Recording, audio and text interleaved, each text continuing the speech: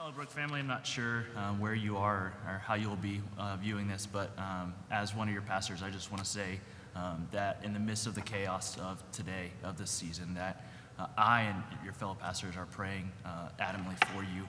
We pray for your continued health if you are healthy, or your recovery if you've been sick recently.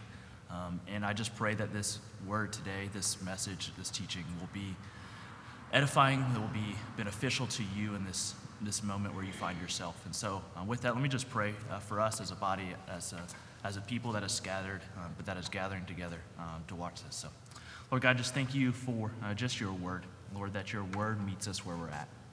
Lord God, that your word is a word for great seasons of wealth and everything going well, but Lord, is a word that meets us when chaos is all around, or when pain and suffering is our reality. Lord, when we have no answers to the questions that we're asking. Lord God, I pray that you would meet us with your word even now. Lord God, that you would show us more of yourself in this season, Lord God, as we are scattered and unable to meet together, Lord, that we would have a longing and a craving for that day when we come back to be a people from all people, passionate for you. May you be glorified. May you be honored today. In Jesus' name, amen. As I was thinking through what to pray for, Mucci really just left it up to me to have my sticky note of sorts and what God has been putting on my heart. And so as I was just praying through, where would God lead me to bring to you? Lord, he brought me to the Sermon on the Mount, a passage of Scripture that's been so formative in my own Christian development, both in my education, but also just as a pastor, how much fruit, how much substance is there for no matter what season we find ourselves in. And so the passage that I just came to and really just felt moved to bring to you today is Matthew 6:25-34. And it reads like this: "Therefore I tell you, do not be anxious about your life, what you will eat or what you will drink, nor about your body, what you will put on. Is not life more than food, and the body more than clothing? Look at the birds of the air. They neither sow nor reap nor gather into barns, and yet your heavenly Father feeds them. Are you not of more value than they? And which of you, by being anxious, can add one single hour to his span of life? And why are you anxious about clothing? Consider the lilies of the field, how they grow. They neither toil nor spin. Yet I tell you, even Solomon in all his glory was not arrayed like one of these. But if God so clothes the grass of the field, which today is alive and tomorrow is thrown into the oven, will he not much more clothe you, O you of little faith? Therefore do not be anxious, saying, what shall we eat, and what shall we drink, or what shall we wear? For the Gentiles seek after all these things, and your heavenly Father knows that you need them all. But seek first the kingdom of God and his righteousness, and all these things will be added to you. Therefore, do not be anxious about tomorrow, for tomorrow will be anxious for itself. Sufficient for the day is its own trouble." This passage may be familiar to you, but if we just try and jump into this section of the Sermon on the Mount with really understanding what Jesus is attempting to do in these three chapters 5, 6, and 7 of Matthew, we will miss the point of this passage. We will just see it as a law of sorts that is used in a way that doesn't actually help us in our current situation. But instead, the Sermon on the Mount is actually a picture that Jesus is painting of a life of, we like to call the good life, living our best life, or a life of flourishing. That is what Jesus is putting before us in these three chapters. And that in this section that oftentimes is used and taken out of context, is actually a way that Jesus is showing us something that is inhibiting us, something that is getting in the way of our ability to live and experience that good life. And so my hope for you today is that you would see this as a balm for your soul, as you are in the midst of chaos, that you would have peace for the present and hope for the future, because that is what Jesus offers to us in this passage. Not just stop worrying, but experience life. That's what he wants for us, is to experience life today, no matter what our circumstances may bring, no matter what the physical environment, no matter whether we can gather together or we must stay apart. We are offered life, and life to the full. But there is something in the way of us being able to experience this.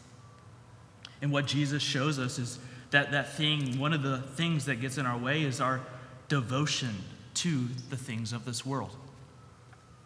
As one commentator likes to say, is our lack of devotion to God and our pursuit of the things of this world create a division, a splitting of ourselves, in which we are attempting to satisfy two different things that pulls us apart. And so what our goal is today is that we would not be pulled apart, but that we would be made whole. And in that wholeness, we would experience life. In that wholeness, we would be able to love for ourselves and our family and our neighbors and our communities in the time of this chaos. That as we become whole, we can live out of and minister out of that wholeness so that life is not just experienced by us, but is experienced by all. And so we see, starting in verse 25, right? He says, "Therefore I tell you, do not be anxious about your life, or what you will eat or what you will drink, nor about your body, what you will put on. Is not life more than food, and the body more than clothing? Look at the birds of the air. They neither sow nor reap nor gather into barns, and yet your heavenly Father cares for them. And are you not of more value than they? And which of you, being anxious, can add a single hour to his span of life?" See, this is where Jesus begins. He begins with helping us understand what is anxiety. What is worry? And what he shows us is worry is this attempt that we make to try and add something that is not yet secure. Whether that be, as he said here, food and clothing, and we try and accumulate and we try and make things in such a way that we know that we have bread on the table, we have drink to consume. Or maybe it's to such an extreme that we are even trying to add time to the life that we live. But what Jesus tells us is we have no power for either. And that anxiety is the result of this overactivity to secure something that is not yet promised. We are not promised tomorrow. We are not even promised today. So if we go around working and toiling and being consumed by the things of today so that we can secure tomorrow, we've missed out on what God wants to show us today, what God wants to do for us and in us and through us today. And so if that is the heart of what anxiety is this toil, this worrisome activity to secure something that is not promised, then there's something actually deeper that he shows us. There's not just the activity, but there's something beneath the activity. And that what is beneath there is lack of faith. He continues, he says, "And why are you anxious about clothing? Consider the lilies of the field, how they grow. They neither toil nor spin. Yet I tell you, even Solomon in all his glory was not arrayed like one of these. But if God so clothes the grass of the field, which today is alive and tomorrow is thrown into heaven, will he not much more clothe you?"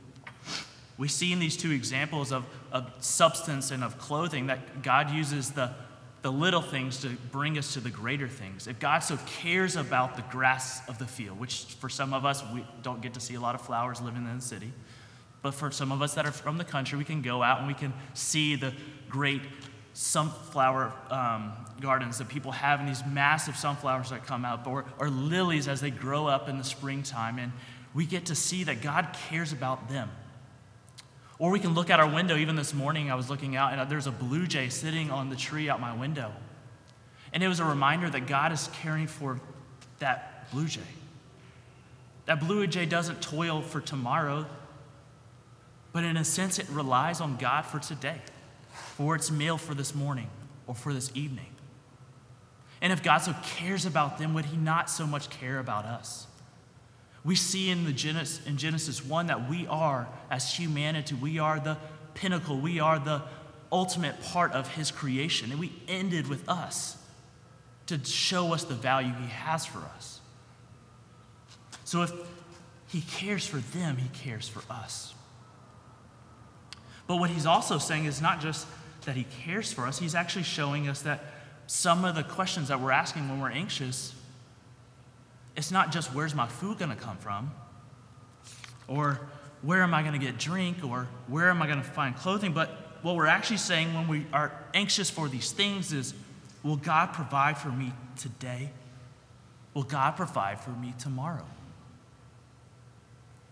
Is God even aware that I'm in need? Does God even care that I am in distress, that life is in chaos, that I don't know where I'm going to have that next meal? Does God really care for me? Am I really as valuable as he says he is? As he tells me that we are in creation. Because at the heart of anxiety is a lack of faith. A lack of faith of the things that we read in the scriptures, that truly is how it is. That God truly does care for us to that extent. That God is good and will provide for us. That God is powerful to overcome something as massive as a disease and a virus.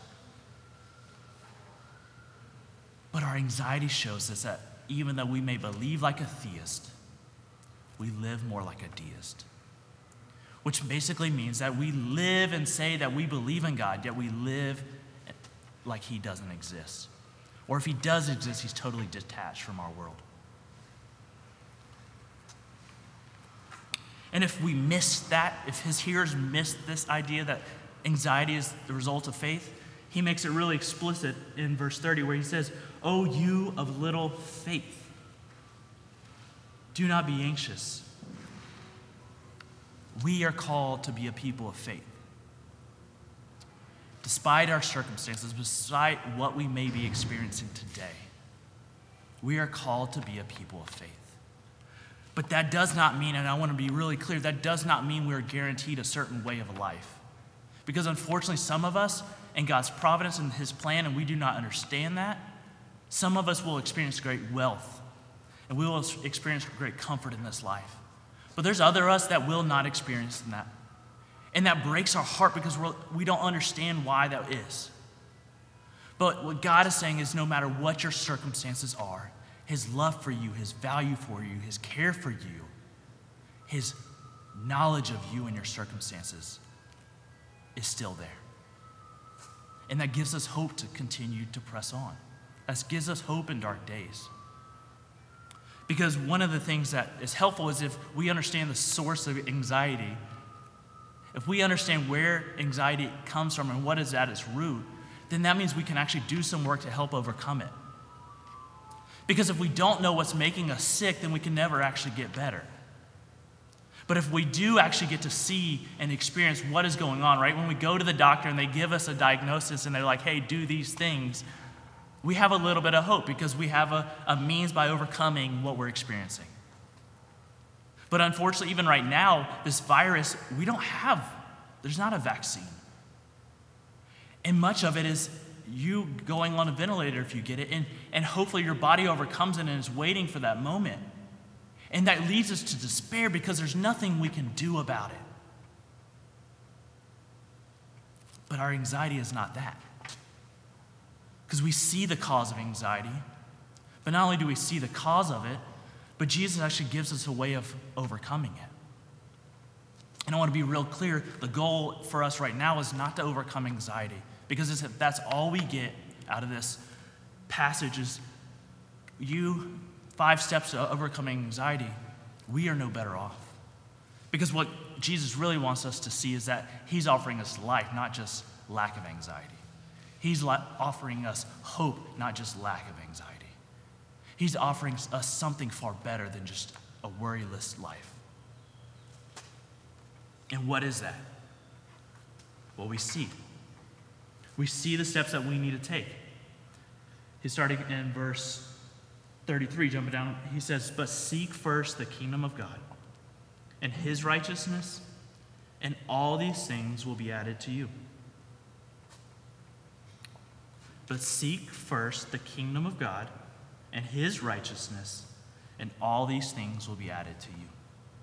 So what Jesus is telling us here is what he's telling us today is that if we really desire to overcome anxiety, if we really desire to actually experience life as he has created it for us to experience, then we must seek first the kingdom of God and his righteousness. And maybe you hear that and you're like, what the heck does that mean? How does that change my current circumstances? How does that affect the way I live today? Well, I'm glad you asked. Because there's three really important parts of this if we are truly going to step into life that he is offering us. The first is that third word in there. It says, right? But seek first. To seek. What does that mean? Well, seeking is an active participation in something.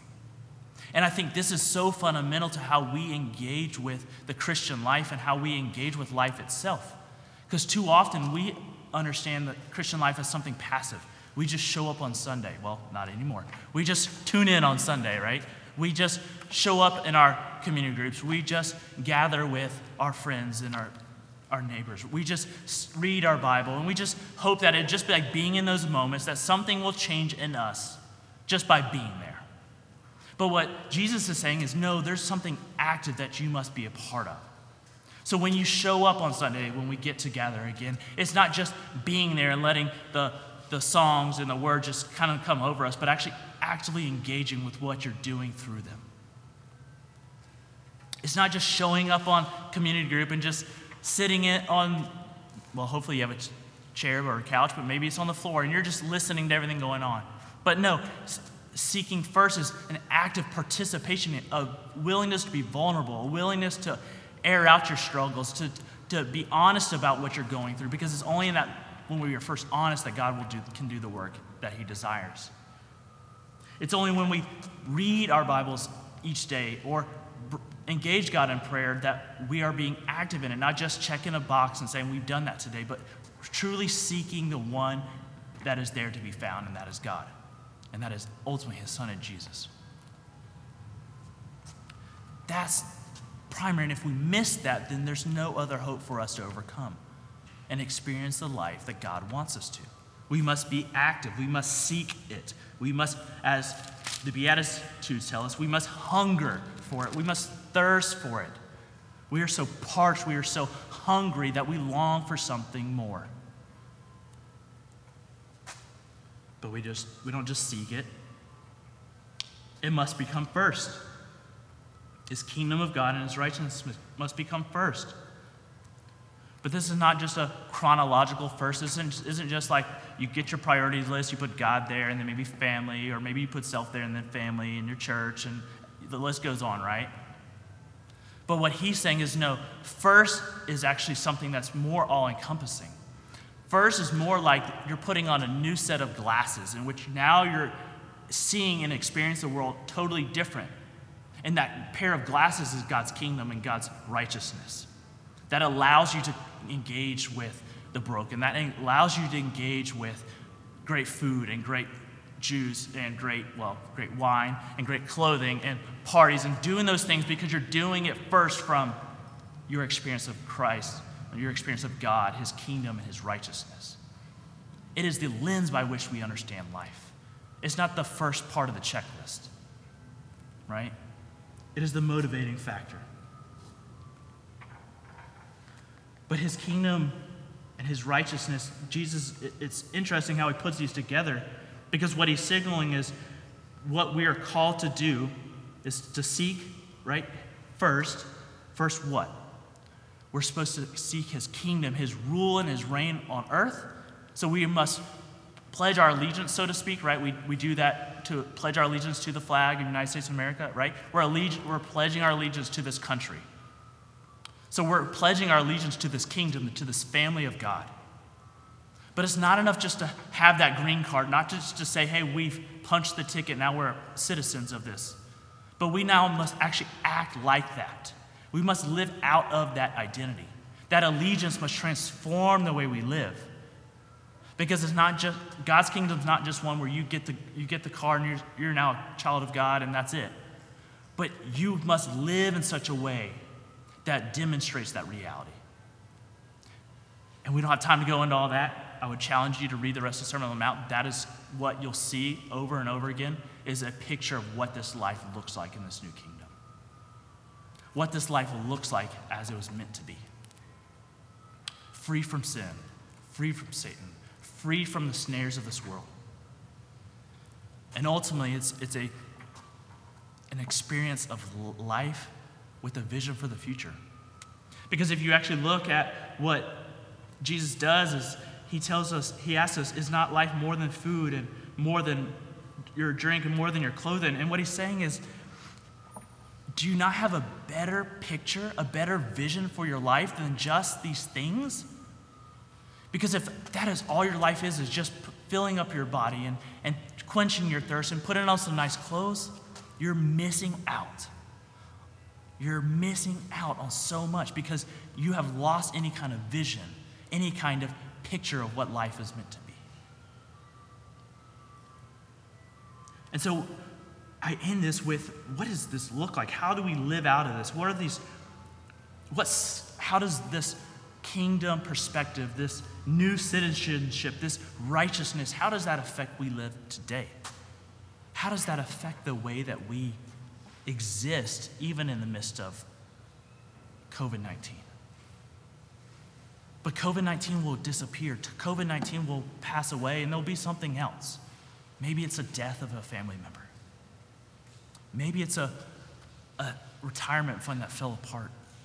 Maybe it's a friendship that is no longer. Maybe it's the divorce of a marriage. The list is endless. Because all those things, if we're not careful, will lead to anxiety because we're longing for them to be something more than they're meant to be. And so how do we live out of this reality? I really think of it kind of in 4 circles. First, this living in light of the kingdom of God and his righteousness. First, we must engage in the disciplines of reading our Bible, praying to God, engaging in what kind of community we can, because there's a sense we must first be formed into these people. We must be formed into the children of God, the people of God. And so we must first start with ourselves. Are we doing the work in this moment, in this time? When chaos is all around, are we doing the work of caring for ourselves? Many of us have extra time right now. And we're distracting ourselves from what's going on when this is actually a perfect opportunity for us to begin preparing for what God wants to do in the future. And that preparation must first start with ourselves. So may we be a people that is devoted to the word and to prayer because we do believe that it transforms who we are. And then as we've done that work, as we've done the work of self, right, we then begin to move into family. How do we begin caring for our family, whether that be if we're a husband, our wife, and our kids, or our extended family, whatever that family dynamic is? How do we begin out of wholeness of self, begin to pursue wholeness of relationship? How do we begin being vulnerable if necessary so that others may experience this life that we are experiencing? And I want to be really cautious because, especially in our moment right now, there's a tendency for people to either be super guarded or utterly carefree.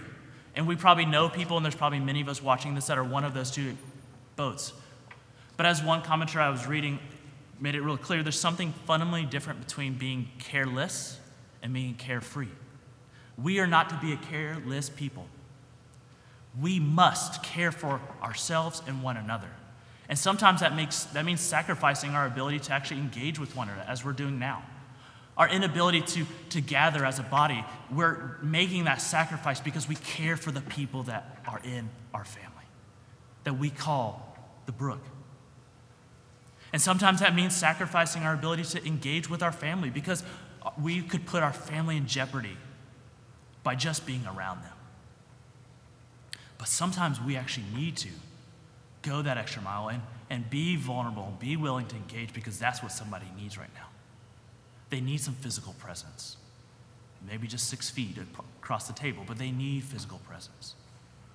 So may we be a people that is first committed to wholeness in ourselves and wholeness in our family. May we be a people, even right now as we cannot gather, committed to wholeness of our church. Because I think it's really easy just to be like, okay, now we have church online on Sundays, and we now are going to start having groups online. But if we expect those things to satisfy our cravings for community, we're going to be missing out. When was the last time you called somebody from this church that you haven't seen in a couple weeks because you don't see them on Sunday and asked how are they doing?